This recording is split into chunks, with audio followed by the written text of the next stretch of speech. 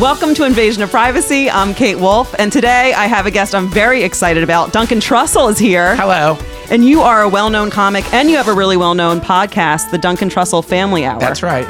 And I've listened to a couple. I'm actually not a podcast person, which is crazy having your own. No, that makes sense. I like visuals. Yeah. So it's hard for me to listen to something. I could watch a podcast, actually. That helps me. I like audiobooks. Do you? Yeah, but the thing, as I was listening to this audiobook I'm listening to, I realized that I should be listening to a podcast if I'm traveling, because I think what's beautiful about podcasts is you kind of go in and out of them mentally. Like it's not, there's not the heavy, weird burden of like reading a book and not wanting to miss any critical key component. Like with a podcast, it's more like listening to a river go by or something it's not quite an active engagement as much as it is with other stuff. So maybe I'll start listening to some, Do you listen to podcasts then, or?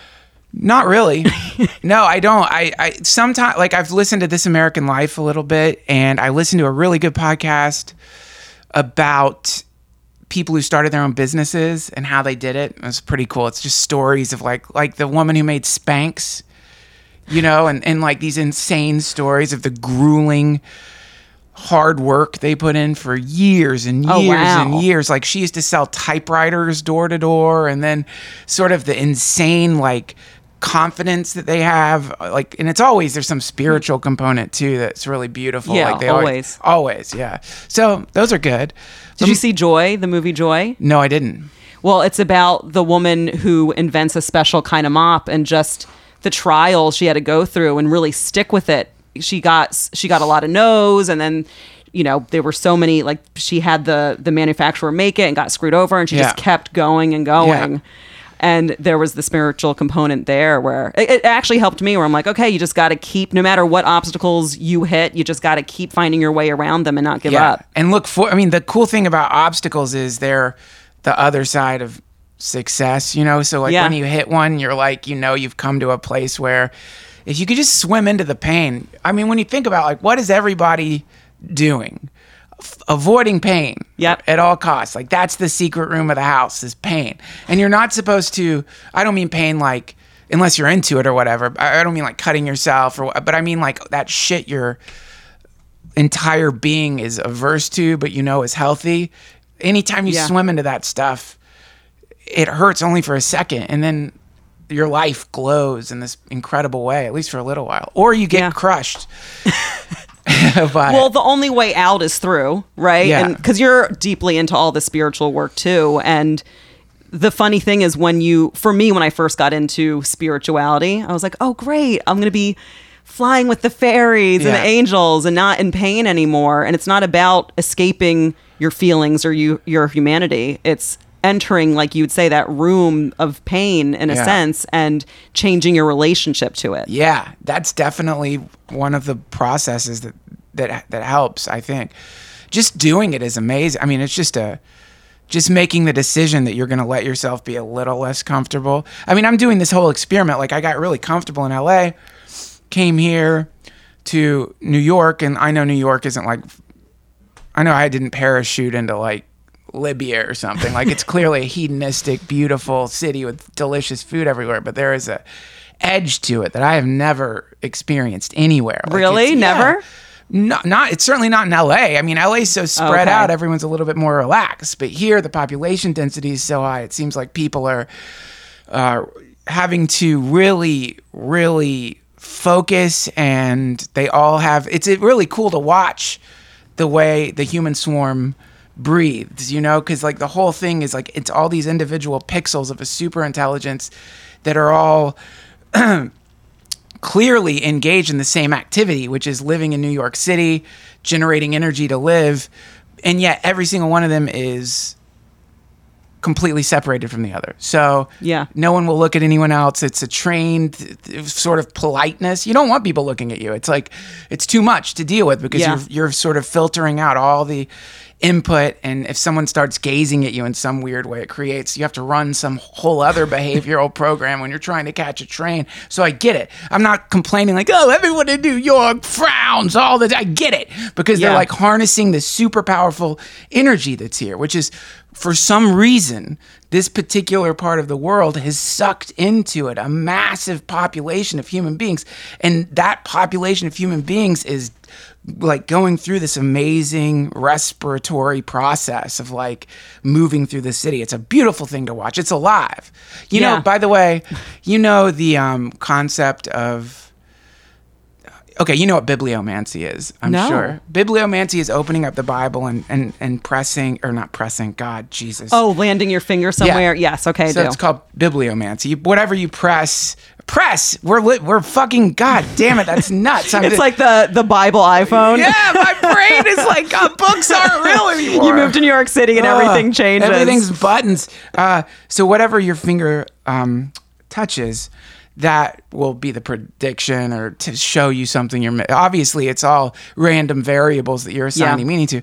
So there's another form of this, which is you go into a crowd of people with a question, and you sit in a place that's crowded and listen, and then imagine that you're surrounded by this superorganism, and you've sort of asked it to help you solve a problem, and then listen, and inevitably some conversation will pop up that has something that you need to hear in it that you can then apply to your predicament or whatever it is that you're. That's beautiful. And it's so true. I've done the thing. So I'm in a spiritual program, and they had one day where they took out the Torah, and you landed on it, and for the whole class it was the theme of that thing. So I read tarot cards, so I clearly believe in the things that come up. You can read into and affect your life. But I have noticed that before, because a lot of people don't pay attention to the energy of the environment and how much it does affect you. Yeah. So, did you ever hear of a woman named Teal Swan by any chance? Yes, I have. But I'm not. You have to remind me of who that is. She calls herself the spiritual catalyst. She's amazing. She calls herself an Arcturian. Cool. Do you know about She's an Arcturians? Well, I mean, she's not, but she kind of hails from that planet, she says. And I'm still really into alien stuff, but I used to be more into it, I think, as a way to escape myself. I know. How exciting. Yeah. You feel that too. Oh, absolutely. How do you think it's going to manifest? Well, first of all, I think the government already knows, obviously, and that the information's out there if you want to look for it. Yeah. So it's kind of already here. Right. And then crop circles, I believe that a lot of them are alien made, a lot of them are man made, and a lot of them are actually made by our collective unconscious. So I think that things are already here in a sense, but in terms of the masses waking up to it, well, I already think that there are so many sightings and they're popping up more and more. Yeah. So I think there probably is going to be a bigger sighting that's going to be almost undeniable. Hopefully a beautiful one where there's less panic. Yeah. Because if it looks like, that's why I'm into the alien movies and stuff, but I also get so upset because I'm like, no, there are evolved aliens and they're trying to help us ascend. Like, it's not all just like, they're not going to come down with laser guns beaming our heads off. No. So hopefully, well, those are our projection. That's like the projection of what we are. That's what we would do if we went to another planet. Yeah, and then also we project our own, whatever the highest tech thing that we have to refer to, we project that onto the aliens too. So they'll come in some kind of spaceship mildly reminiscent of something that looks incredibly fancy. Except for the newest Alien movie, which is pretty badass. Did you see the new one? I didn't see Arrival, and everyone's so like, good. Kate? You'd love it. I'm obsessed with the alien stuff. Yeah. And I can already feel, first of all, it came out on 11/11, which is a very synchronistic, special number. And it's been calling me, but I have a 10-year-old son, so when it comes to movie time, I kind of... Not for a 10-year-old. I mean, it's not like it's violent or anything, but he or she might get bored. I don't know. I think he might. Yeah. He's the one who actually woke me up. I used to be atheist, and then starting at a really young age, I thought when we died, that was it. And he was like, you're wrong. We're all energy. We keep going. And he said, I came down here to wake you up. Wow. So he's the one that... That's cool. I should bring... they had Martin Luther King Day 3 years ago, and it was like, I have a dream, and his dream was, I want everyone to realize we are just energy walking around, and we're going to wake up. And he said something like, we are all aliens if you take a step back and look at it. And his teacher just wrote, wow, very deep. Like, you could tell she was like, what the hell is going on? That's nuts. Yeah. So maybe I could take him, but we're going to go see the movie Sing, this cartoon movie tomorrow. Better for him, but I really want to see Arrival. Yeah, it's incredible. I think that we have constructed the way we expect this thing to happen, and that expectation is like the thing itself is hiding behind that expectation because it knows where we're not looking. So always it works like that. Yes, I feel like always not what you expect, and that's the game of peekaboo that it's playing with us. Yeah, but I really like McKenna's idea of what's happening. You know, the idea that we're about to enter into the computers are about to wake up, and that this will create an event called the singularity, and the singularity is so powerful that it sends particles backwards through time. Like, the explosion is so powerful that it's like sending particles in the reverse of the time-space continuum. These are called tachyon particles, and as they move through time and space in the wrong direction, like salmon swimming upstream, the byproduct is novelty events. So if you start looking at like what has happened since, say, September 11th, okay, and then you kind of chart out huge events of that magnitude that have within them an essential quality of being novel. Like, the whole planet stops for a second to be like, what? Mm-hmm. And you look at that, you'll see that those things are happening with increasing frequency. And the idea is that, of course, the closer we get to this moment in time, the more we're going to start seeing these novelty events. Donald Trump, for example, is a novelty event. Yep. In the most extreme way. Whatever you think about him, you can't deny the fact that this is not what was expected. Yes. We thought Hillary Clinton was going to be president. It's not. It's the host of Celebrity Apprentice, this billionaire, right? So that's a novelty event. Yes. And so then suddenly, as he's like ascending to the presidency, this stupid spy thing emerges, the piss thing, the golden shower thing, right? Yeah. So then that's another novelty event, because that's just so bizarre. Where in human history or in the history of the United States has a president been accused of like enjoying golden showers? I don't think ever. For like never. Well, at least I'm sure there has been a president who enjoyed it. We just didn't know about it. All of them. We weren't gifted that. But it's so strange to think that, like, okay, so that in his legacy, there's going to be that little tiny tidbit that people are going to look at and be like, wow, that's. I have a feeling we're going to have even more better nuggets from him. The golden showers might not even stand out by the time we're done with that presidency, or who even know. I don't even know what's about to unfold. Well, it's what you're saying. All these novelty events that are going to be happening. They'll start happening with greater frequency. It'll start happening every day. There's going to be I don't know if I just read this article how they're already trying to place some form of human rights on the robots that are coming and assigning to them responsibility for their actions so that they can be, for legal reasons, based on their ability to be autonomous, you can assign different, like, and it's like, I don't know, to me, it's like, that is the strangest thing to think, that we are so aware of the fact that this intelligence is emerging onto the planet.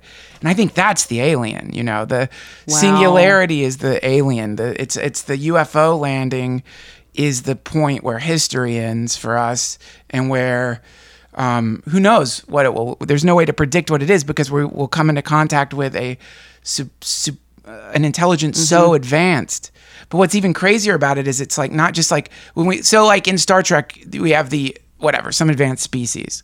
They stay at that level of advancement. So in Star Trek, most alien movies, you run into an alien, whatever their current intelligence level is, that's it. They're not constantly getting smarter. Yeah. But this thing that we're going to run into is exponentially getting smarter in every millisecond. So it's dying and being reborn again and again and again as a more advanced intelligence. And we're like about to slam into that thing. And I think that must be, if that's not the UFO, I don't know what it is. Of course, the other possibility is that we become technologically advanced enough to have better radio telescopes or something, and we can pick up stuff that maybe we haven't seen before. So that's possible too. That sounds like a maybe extra little side thing, but because what you're describing, it makes me so emotional, and that's normally how I know. Yeah. When it starts to vibrate within my body to the point where I just want to cry. Yeah. And that's, I love how you're describing the details of it, because the way I've kind of navigated quote unquote spirituality, whatever that really is, because we're all spiritual beings, whether we're awakened to that, is I kind of feel my way through it, but I don't do as much research as maybe I should. Yeah. Because the way you're describing it, it's fascinating and it's blowing my mind. But I always say, I'm like, a singularity's coming, coming, and I can feel it in my body. And I'm fascinated with like Westworld. I don't know if you watched that, Black Mirror, some of the Black Mirror episodes. And I don't know if I don't think they're all tapping in perfectly accurately. They're tapping into a thread, and then I think they go into a very fearful state of it. Always, right? That's our projection. Exactly. It's that fear. We go to the fear side because the unknown is fearful. Afraid of it, naturally. And I get it, because the unknown, when it's dark, whatever dark really means. So we're terrified. Yeah, exactly. We're not used to really riding the waves of the mystery, but I know it's coming, and I don't know exactly what is coming. I know it's what you're describing, but none of us really know what's on the other side of this singularity, because we can't, with our human limited brain, really imagine. You can't at all. It's because they say it's the first 30 minutes or day, theoretically, and the theories are based on pretty good mathematical models of a self-improving machine, and when it reaches a level of human intelligence, how long before it reaches a super intelligence, and then how long once it reaches a super intelligence would it take for it to begin to like become, basically something unrecognizable. So they do have like a fairly good way mathematically of understanding it. So the idea is like within the first day, 20,000 years of human progress.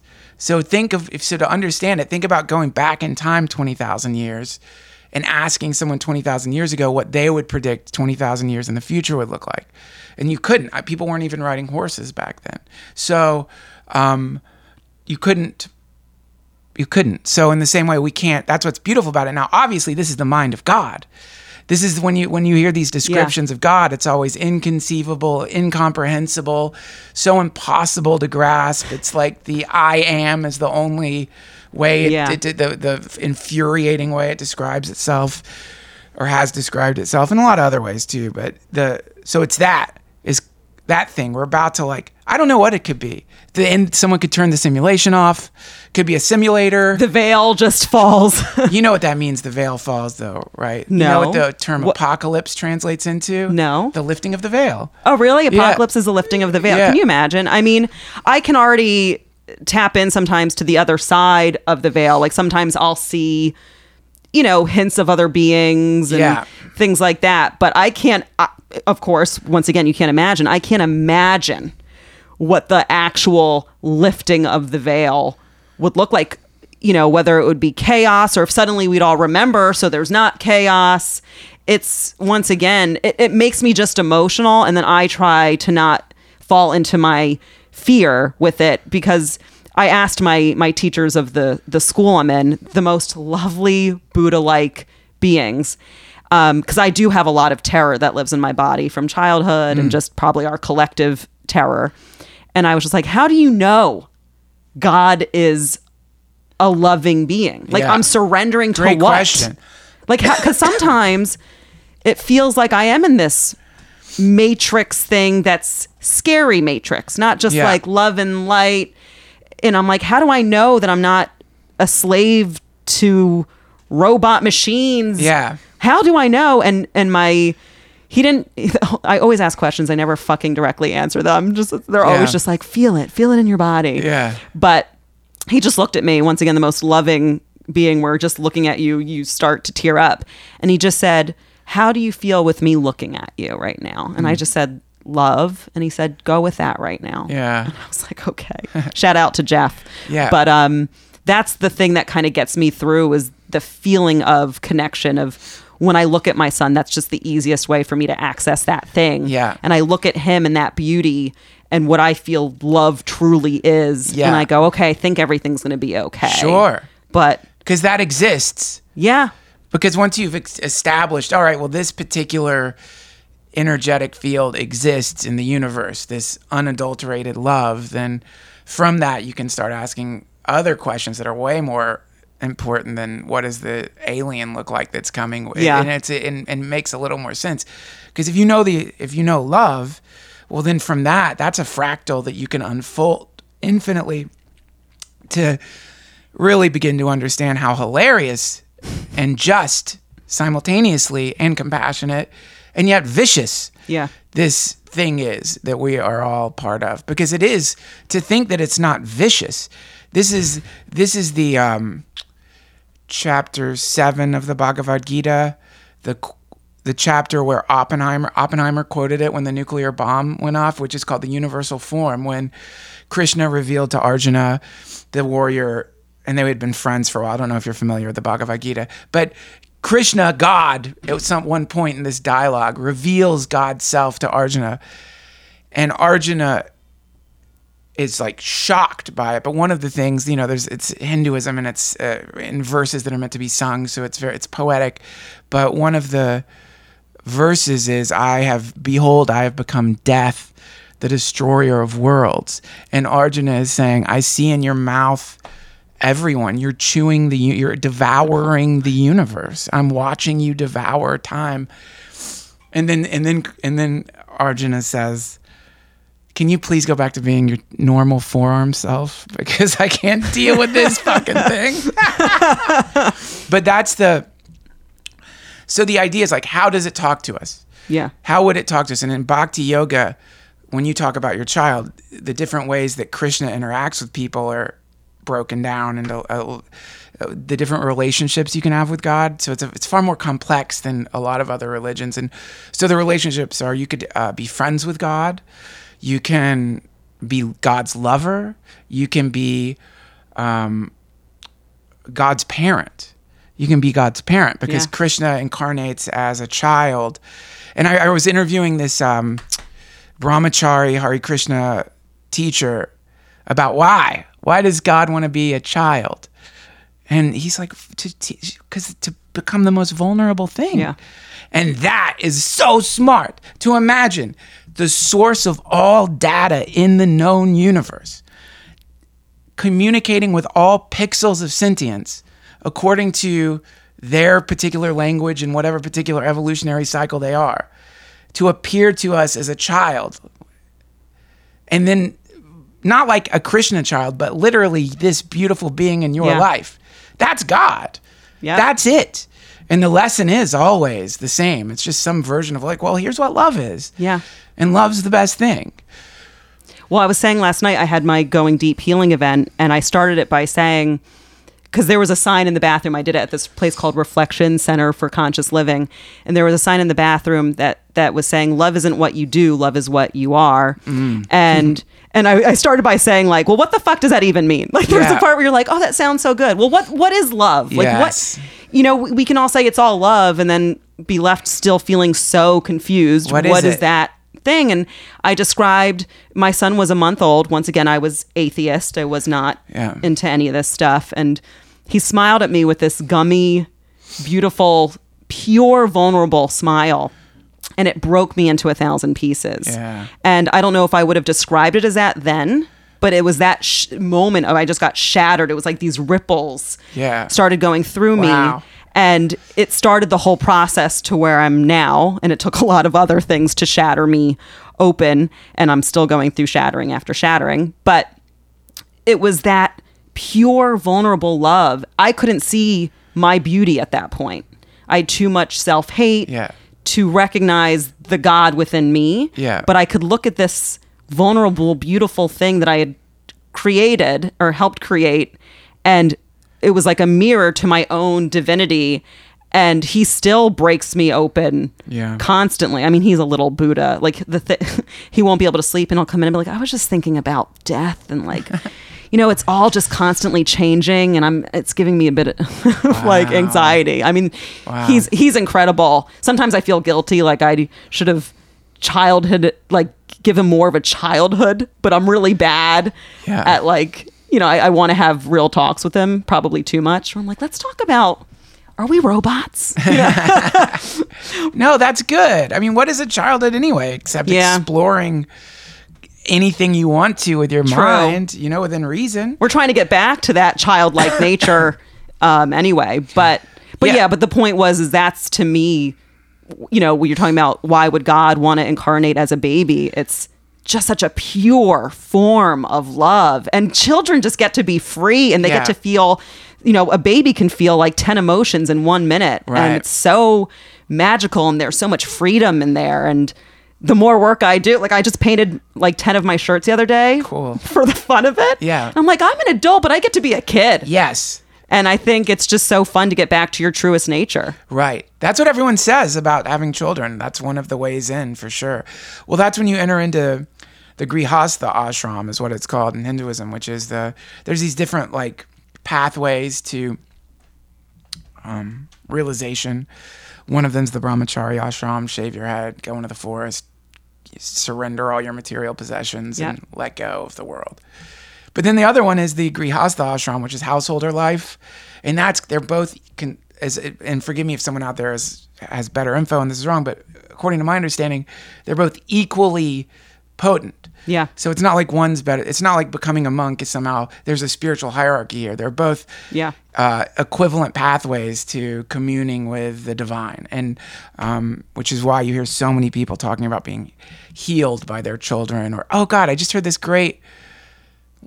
my girlfriend's uncle told us this Mexican saying, which is a baby comes with a sandwich under its arm. Really? Yeah. So when a baby incarnates, the child brings you something, and that they come from the other place, whatever that is, or they incarnate in, I mean, it just depends on, there's so many different versions of what happens after we conk out here. But it's a beautiful thing to think about the the Tibetan idea about where babies come from. No. I mean, not like fucking, but like we all know that, but like where their souls come from is, so this is the Bardos. So, you die, and when you die, you're freaking out. Now, this is a kind of, in a lot of different religions, this is pretty much a universally accepted concept, which is death is not very comfortable usually. I mean, it might be if you're on a bunch of morphine or something. Oh, okay. But if you've identified yourself with a body for a certain number of years, and this is everything you know, and you're sick, or something's happened to you physically, you're not in the best health. Obviously, if you're dying, you're not. No one's like, what? Well, I guess if you got shot or something. But in general, if you're declining, or even if you are shot, you're not breathing anymore, so you're freaking out. So it's a freaky moment. And so, a lot of different religions, Buddhism in particular, Christianity is more of like a surrender-based religion. You sort of just surrender to the love. But Buddhism is like, can be very intellectual, and it's like, all right. In the Tibetan Book of the Dead, it's a guide for here's what's going to happen. And they read it to monks who have just died. And they're like, you're freaking out. You're going to want to cling to this body. This body is dead. You can't hold on to this anymore. You've got to keep moving. But basically, you see a light. Mm-hmm. And because you've been terrified, because you just went through the thing everyone's so scared of, you go towards the light.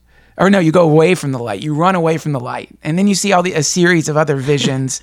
And your reaction to these visions, in general, depending on your spiritual momentum in this life, is going to be fear, because you're freaking out. You're like, what the fuck? I'm dead. You get ripped apart by demons. It's horrible. 7 days of like the hell realms. And then you run. I don't know if you have legs in this place, but you're getting your fear is your dominant, or aversion is your dominant motivational force.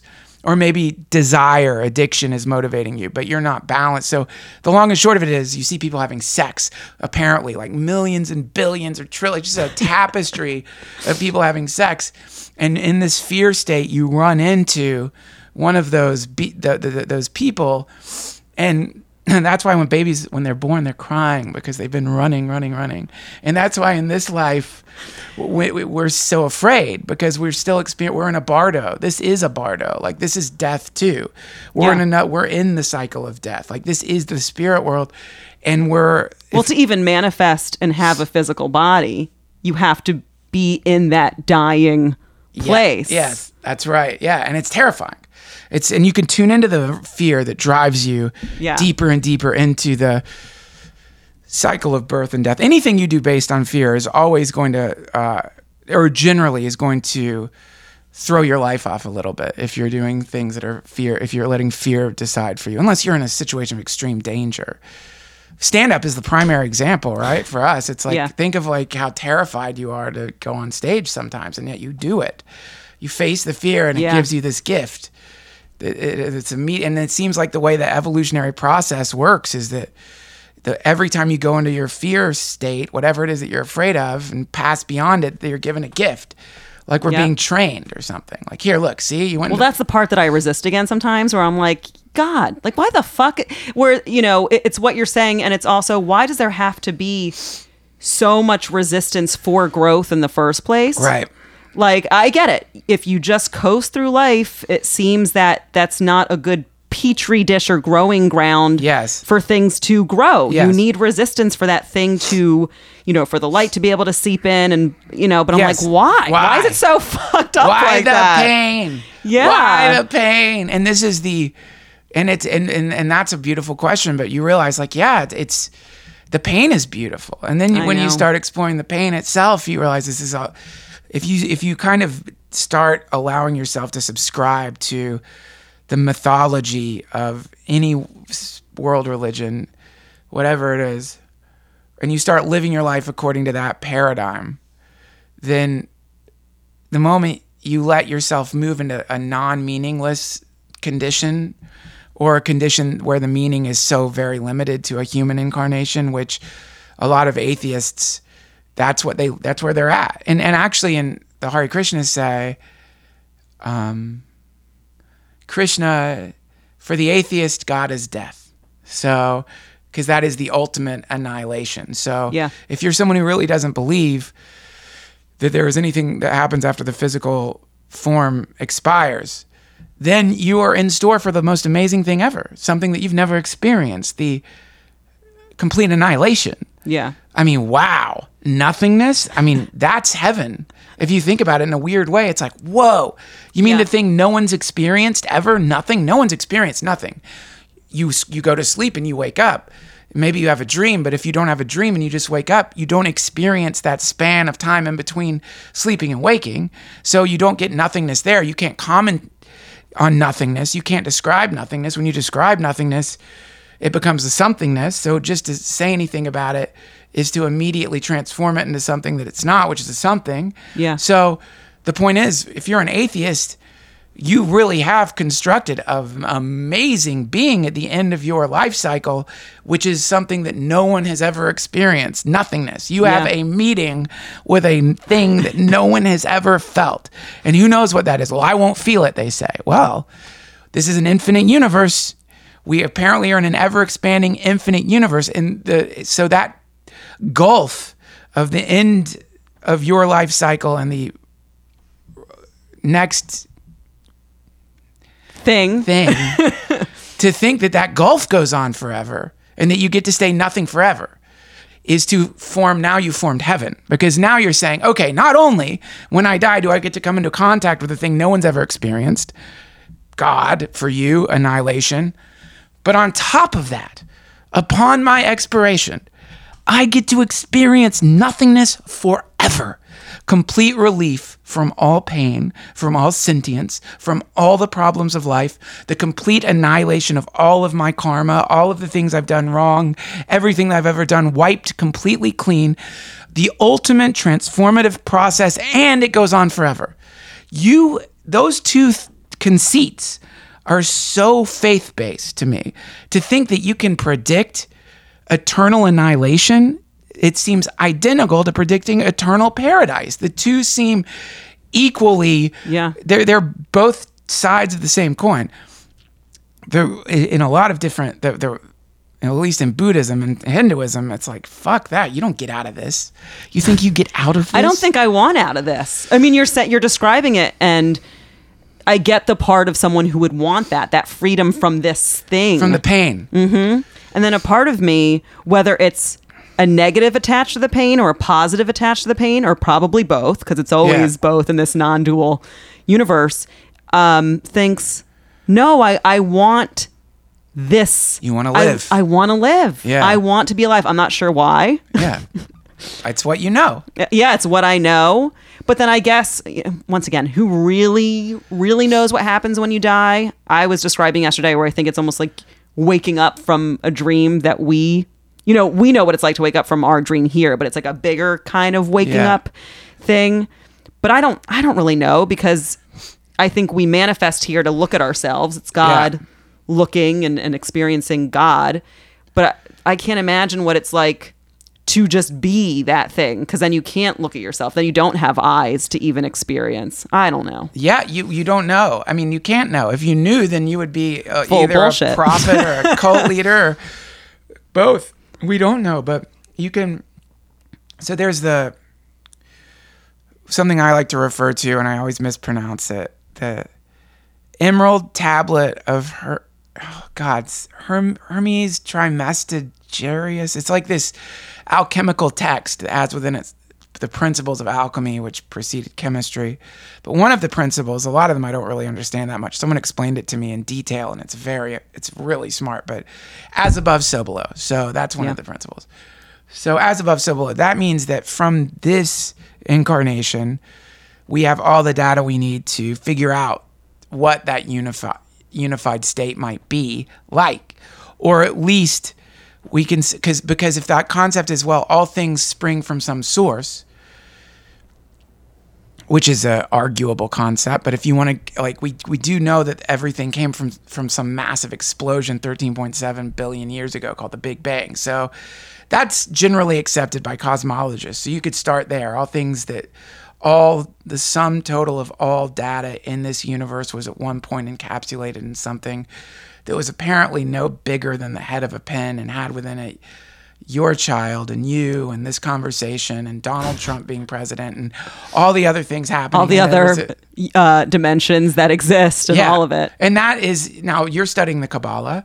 So what is that top part of the Kabbalah called? That's called the heavenly lights, you mean? Like Keter? So you have Keter, right? You have the first triangle at the very top of that Kabbalistic tree of life, right? Yeah. Keter, Bina, and Hukmah. Okay, Keter, pre-Big Bang conditions, right? Yes. Right? And then it manifests as these two opposites, right? And then their tension produces the unfolding of... Yes. And then so it goes from like that heavenly, very impersonal place, and then you go down to Malhut, which is the manifested physical, quote-unquote, evil. What evil really means is just furthest from spirit I thought reality. Malkuth translates to earth. Well, it is, but earth also translates to evil. Which is cool. Yeah, I get it. And also in Buddhism, when the Buddha was tempted prior to the Buddha's enlightenment, it was Mara, the Lord of the Earth, as it's called. So it's that tempted. Yeah, well, yeah, but I always thought, oh, that was Satan, or that's the Buddhist idea of Satan, but it really isn't. It's just the idea of like the personification of the worldly realm came to this being that was about to wake up and become that unified consciousness in a human form. Yeah. And there were the three three basically tests, trials. And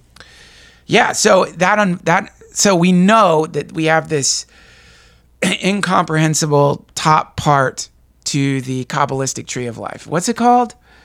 The heavenly lights. The heavenly lights. Or do you mean Keter? Keter. Okay. Yeah, the origination point. Because the three are the three together are the heavenly closest God, but Keter's the one you're talking about. That's where it all starts. Yeah. That's the beginning point. So that beginning point we came out of. Now you can make that beginning point a spiritual thing, or you could just know. It would be hard to argue that we didn't come from the Big Bang. What we were before the Big Bang, who knows? Is it a white hole? Was there another universe that preceded this universe that like burst into this one? Who knows? But for now, I think it's safe to say we came from some super condensed data structure. Yeah. And that super condensed data structure is the cosmological equivalent to what most people call God. And so by studying the way that it's manifesting as it unfolds into time, you can then, from that study, begin to ascertain what the personality of God might be like. Yes. And you can see all these components to the way God is. That's the spherote in the Tree of Life. It's the 10 spherote, or the types, or like the faces of God. Oh, cool. It's the different consciousness that makes that thing up. That's within all of us. We have trees within trees within trees. Wow. So for example, you have Hesed and Gevurah. They're in the middle of the tree. Yeah. And Hesed qualities are like flow, water, everlasting giving. And then Cool. the other side, directly in relationship to it, is Gevurah, which is boundary, justice, structure. Cool. And of course, to be in relationship, that's the thing. Think of the river with the boundaries, the river banks kind of thing. Cool. So Yeah, because that's a tension between those two. yes. Yeah. So those are just two different, layers to God, or consciousness, whatever you'd really call those things. But they're just qualities that you kind of enter into. Wow. Yeah. Yeah, that's cool. I like that, and I like to, in my own life, kind of ask myself, what is my relationship to this being? And then from that, like, it seems so why, like, what for me, the amazing thing is the fantasy that's it, the condensed data set, the Godhead as it's called, not only outflowed into the universe and we're all little parts of it, Yeah. but also it is individually engaged and interested in every sentient being in its unfolding universe. So it's interacting with itself, and the medium through which its energies are being transmitted is love. So it is love. And it's whenever it comes to you, it's always like, it's like different shaped ice cubes all made of love. Yeah. And but it's not love In the way we might perceive love. No, it's wild. Yeah. That's the aspect of it that I think people forget, is it's fucking wild. It's what? This is not your good friend. This isn't your safe friend. This is not a helicopter parent. Yeah. It's completely comfortable watching you die, get addicted to heroin, watching you do, And then heal you from that at the same and time. loving you the whole time. Loving every single thing that you're doing, not in the cheesy way of like, Jesus standing on the beach walking Right. with me, and he's like, I'll carry you now. You're fucking nodding out on heroin. I like Jesus's accent though. Yeah, Jesus is like, do some more heroin. Let's go deeper. Come here. on. You could do more than that. Let's go. That's all you got, pussy? Here you go. Yeah. Yeah, there is that aspect to it where it's like, and that's where you enter into the book of Job. That's where you enter into that kind of God where it's like, who the fuck are you? I am what? I don't know. I don't remember exactly what God says, but it's something along the lines of like, or it's, I guess a better way to put it, since I'm more familiar with that poem, that poem, it goes, Tiger, tiger, burning bright in the forest of the night, what a mortal hand or eye did frame thy fearful symmetry. And it's, Wow. It made tigers. Tigers, like the most vicious yet simultaneously beautiful creatures. It made those things. Just like it made everything. Just like all things, or it outflowed in one of the forms it chose was that of the tiger. So anyway, it's not safe. And I think that concept of God as some safe thing keeps a lot of people from exploring it. Yeah. Because it's been nerfed. So people think, I don't want to interact with that fucking moralistic thing. I don't want to interact with some homophobic, moralistic, boring ass, no fucking fun, dumb, obvious, fear-based tribal crap construct that was invented by people terrified of death. I don't want to interact. Of course you don't. Yeah. Who would? A lot of people.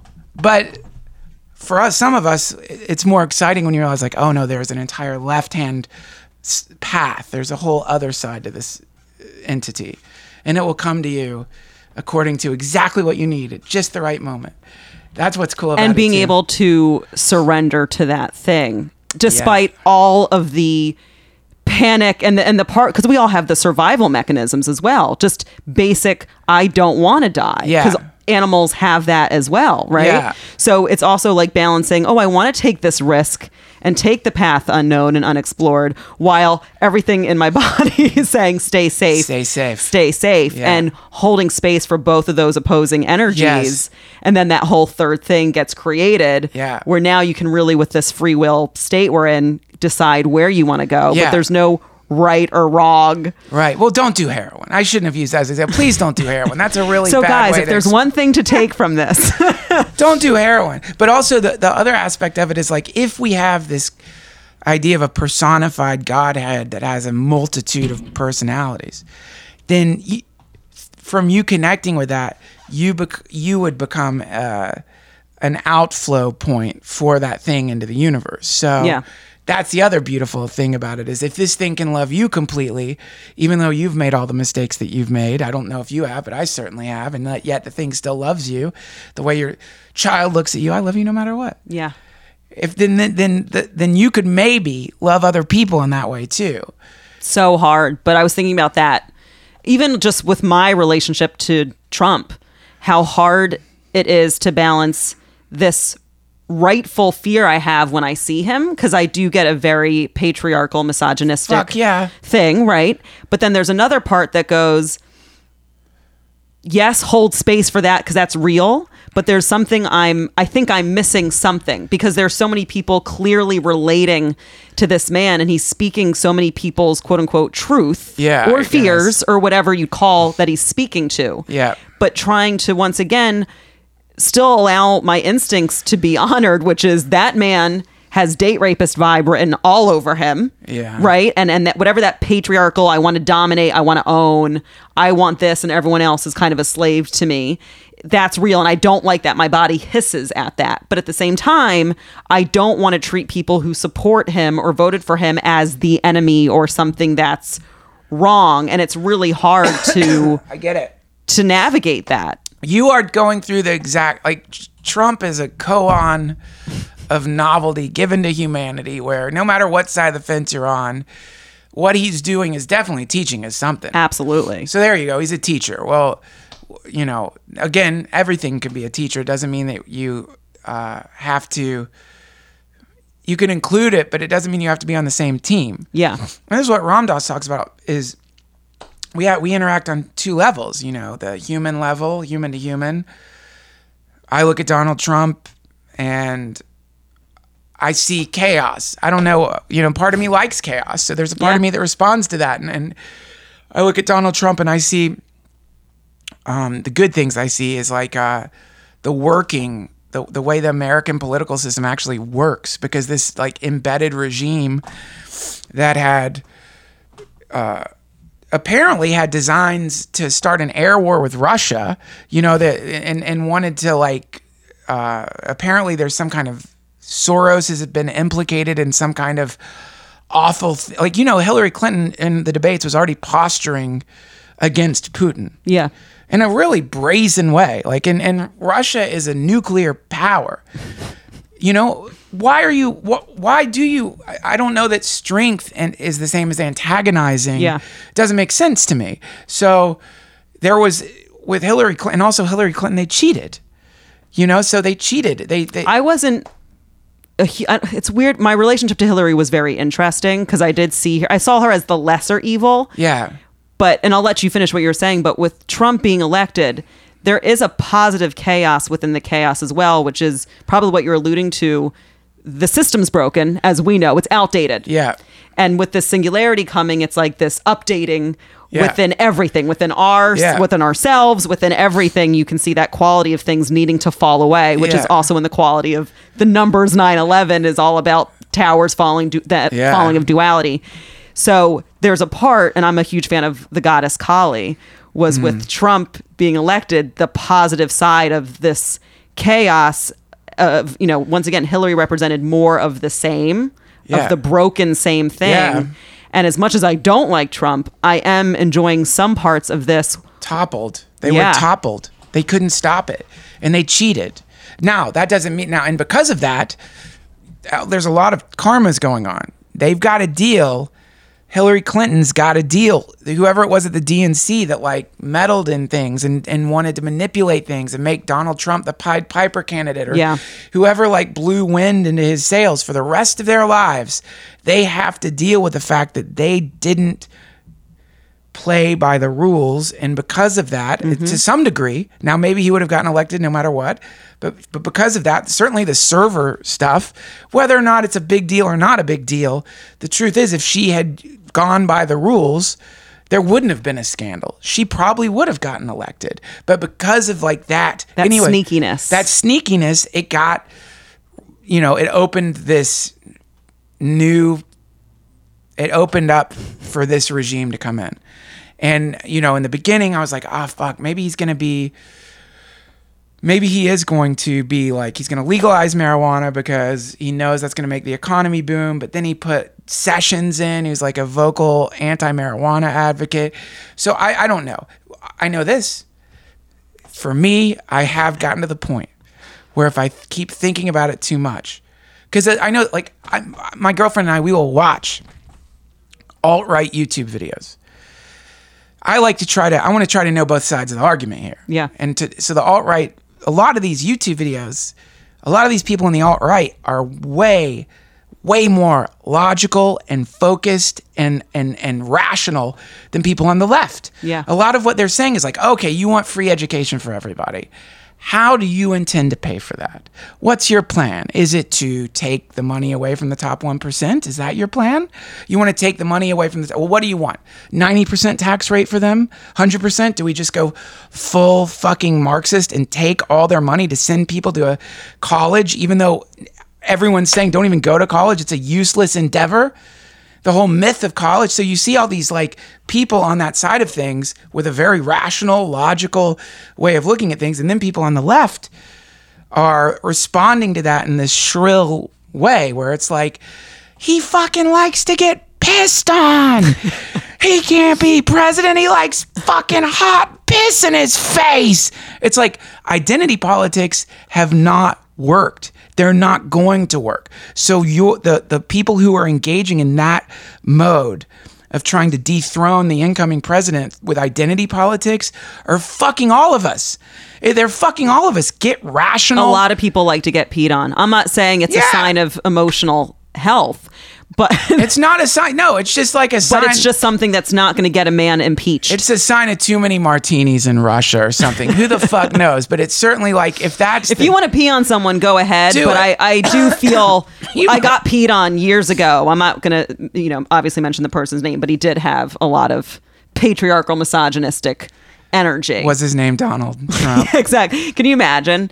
If I dated Donald and I had dirt, I would be one of the first people to share it, of course. And he wouldn't care. And he doesn't care. He's like, fine. Yeah, whatever. I think he could even say that. He could be like, yeah, that's true. It makes people like him more that he goes, yeah, I peed on someone next. I went to Russia. I paid some prostitutes to pee on each other. I did do that. And people are like, yeah, I did that once too. Yeah, then he speaks for me. He speaks for all of us. Yeah. So it's like that.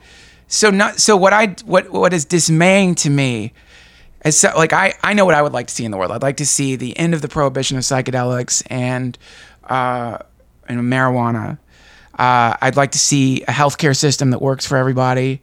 I don't think people should have to worry when they go to the doctor about whether or not their lives financially are going to be crushed. And I'd love to figure out a way. I'd love to see a way for people to make more money, to raise the minimum wage without wrecking the economy, or without creating the market pressure that's going to create sentient robots that do the jobs anyway, which is going to happen no matter what. That's probably off the table. But the first two, maybe. So, and that's, I think, more of a liberal... Clean up our oceans. Clean up the oceans, too. Yeah. Environmental... trying to bring back endangered species and interstellar travel, which Trump is actually into. But so that's like I think, kind of a leftist idea. And so I've always sided with liberals and leftists.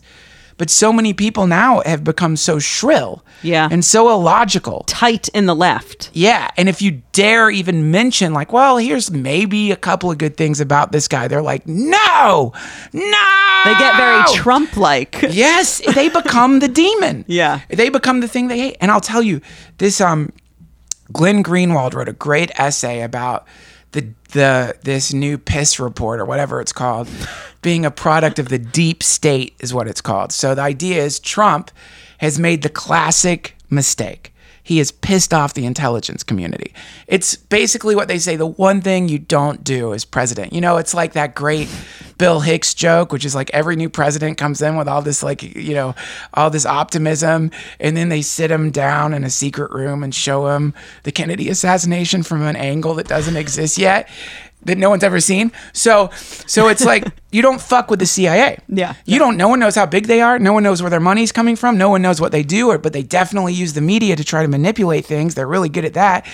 They sent letters to Martin Luther King trying to drive him crazy to get him to commit suicide.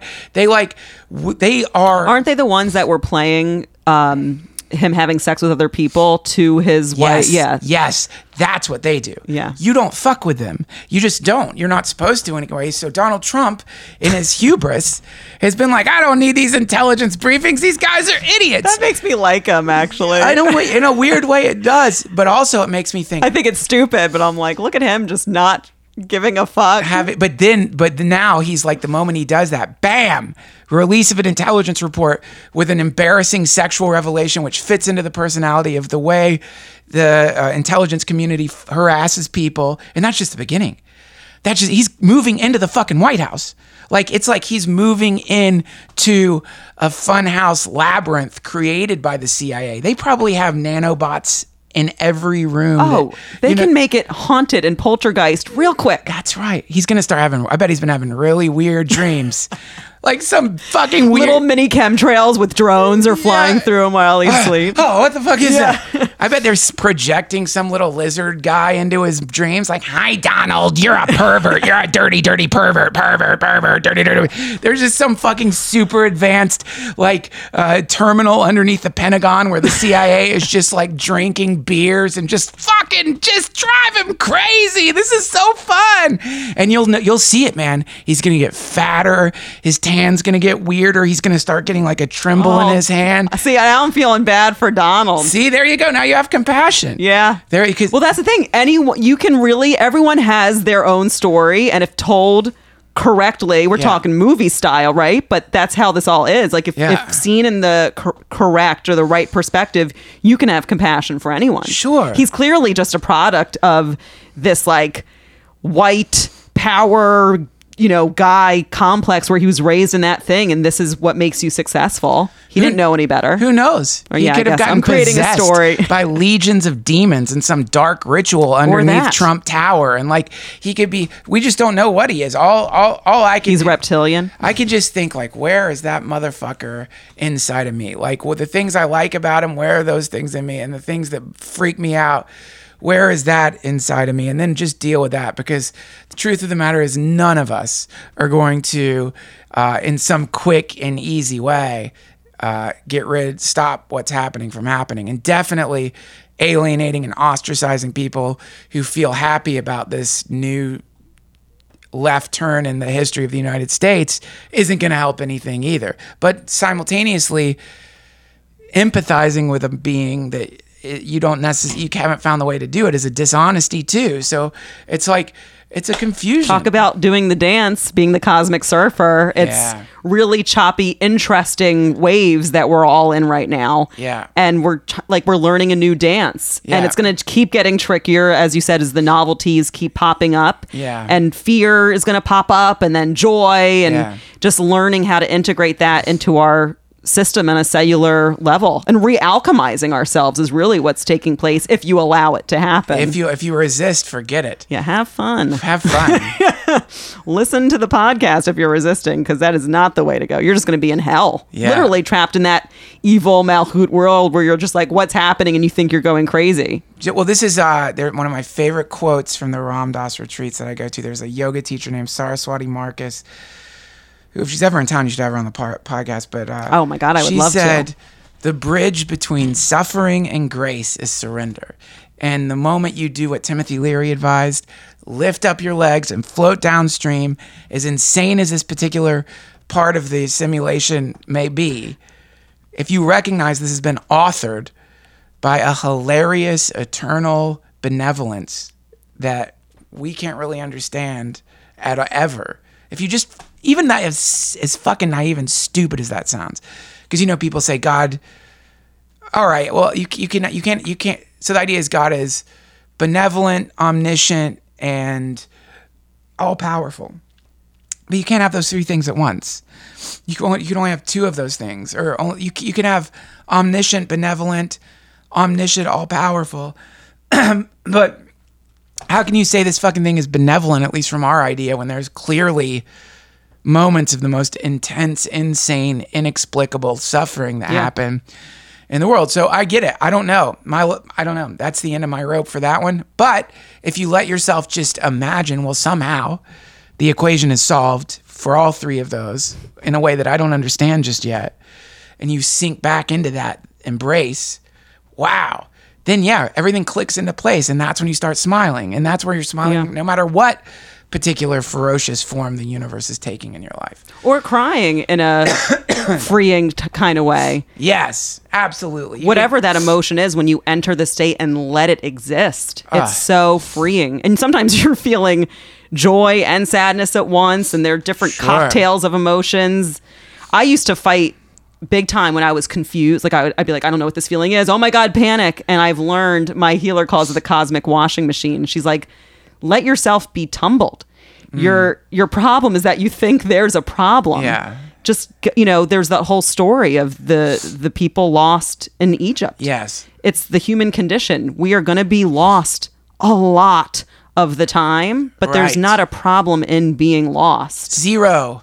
The Fool, right? The first card in the tarot deck actually is the Fool. Talk about that card. I love that card. It's, the Fool is about really, it's kind of like be here now, being in that present moment, and allowing yourself to be lost makes yourself found in that sense. Yeah. So suppose, I always say this when I pull the Fool card for someone, suppose there is a monster around the corner, whatever that monster really is, getting fired from your job, your house burning down. That's pretty extreme. Yeah.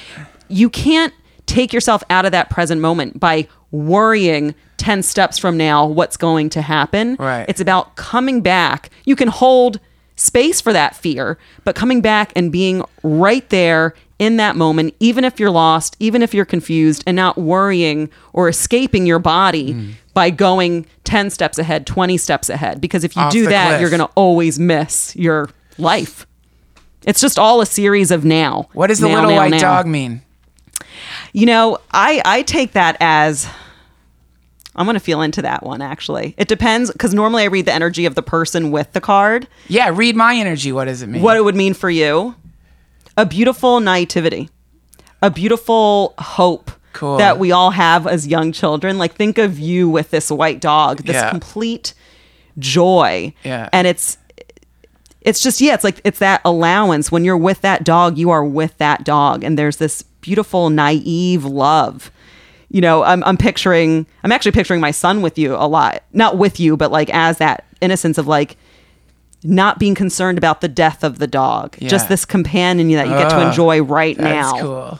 And not having that adult like, oh, but the dog, then I have to feed the dog. And I have to, it's just being able to enjoy all of it right then. Wow, that is so cool. Beautiful. I love it. I love tarot cards because they're really just each little, snippets of what we are all going to go through as a human. Where does the Fool land on the Kabbalistic tree of life? I don't even know. Some people have tried to put tarot cards with it. I've got the poster and I can't remember where. I've seen it. I haven't spent too much time putting them together because, like I said, the way I do my healing work, whether it's right or wrong, is so much through feeling. I'm one of the most sensitive, emotional people. And when I try, like I've read Be Here Now a million times, but there are certain books that I own that when I try to read them, it doesn't stick. Right. I like try to take in. I've tried to read the Bhagavad Gita. I have all the books on my bookshelf and it won't stick in there. Yeah. It's like I'm meant to feel into it, and I think I have a lot of knowledge, but it's like until it's actually embodied in me, it serves no good for me or something. Sure. I don't know what it is. I know what you mean. Exactly what you mean. Sometimes things just like but it's like annoying because people will ask me a question because I'm obsessed with this work. And I'm like, fuck, I think I read that book, But I mean, I have a book by, so, Ram Dass's teacher, Maharaji. Yeah. I'm obsessed with him and Hanuman, and I have all the images. Yes. And Hanuman visits me a lot, actually. Wow.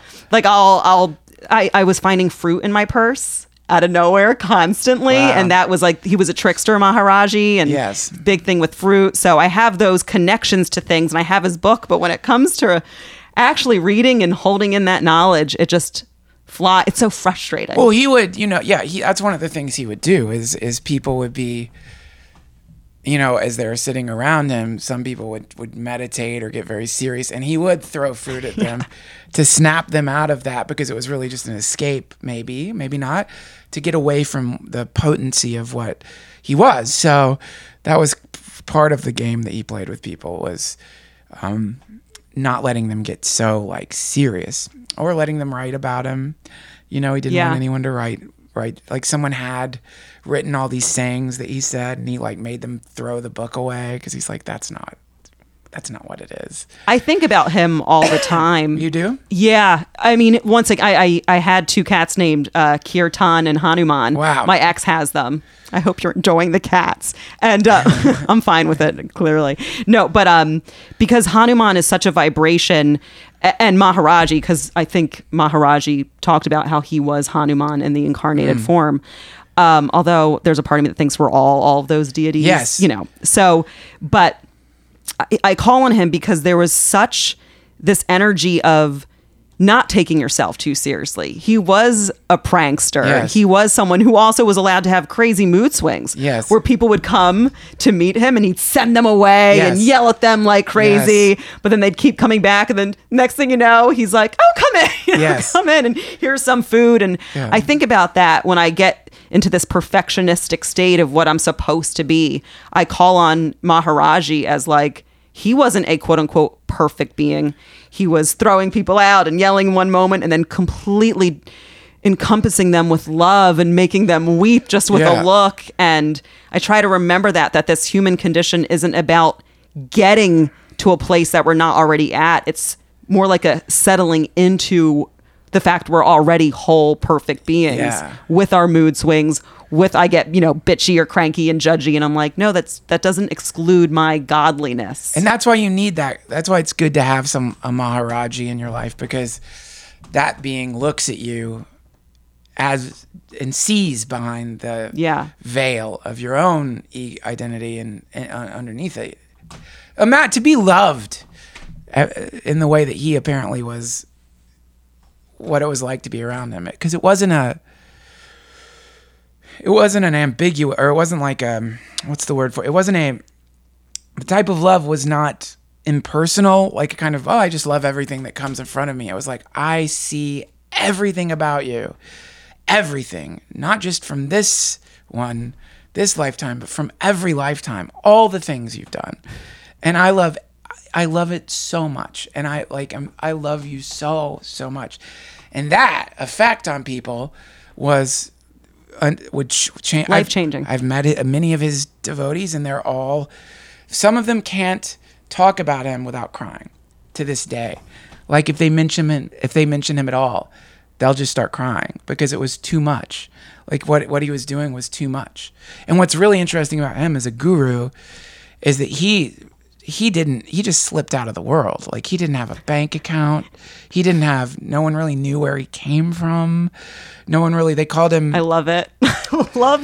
I love him so much. I love that way of being because it's so unknown. Yeah. It's like he came and slipped into his avatar, slipped out, he had a slipped family. in. Yeah, I love that too. Yeah. He had a wife. And Neem Karoli Baba just means, Neem Karoli is the name of a train station.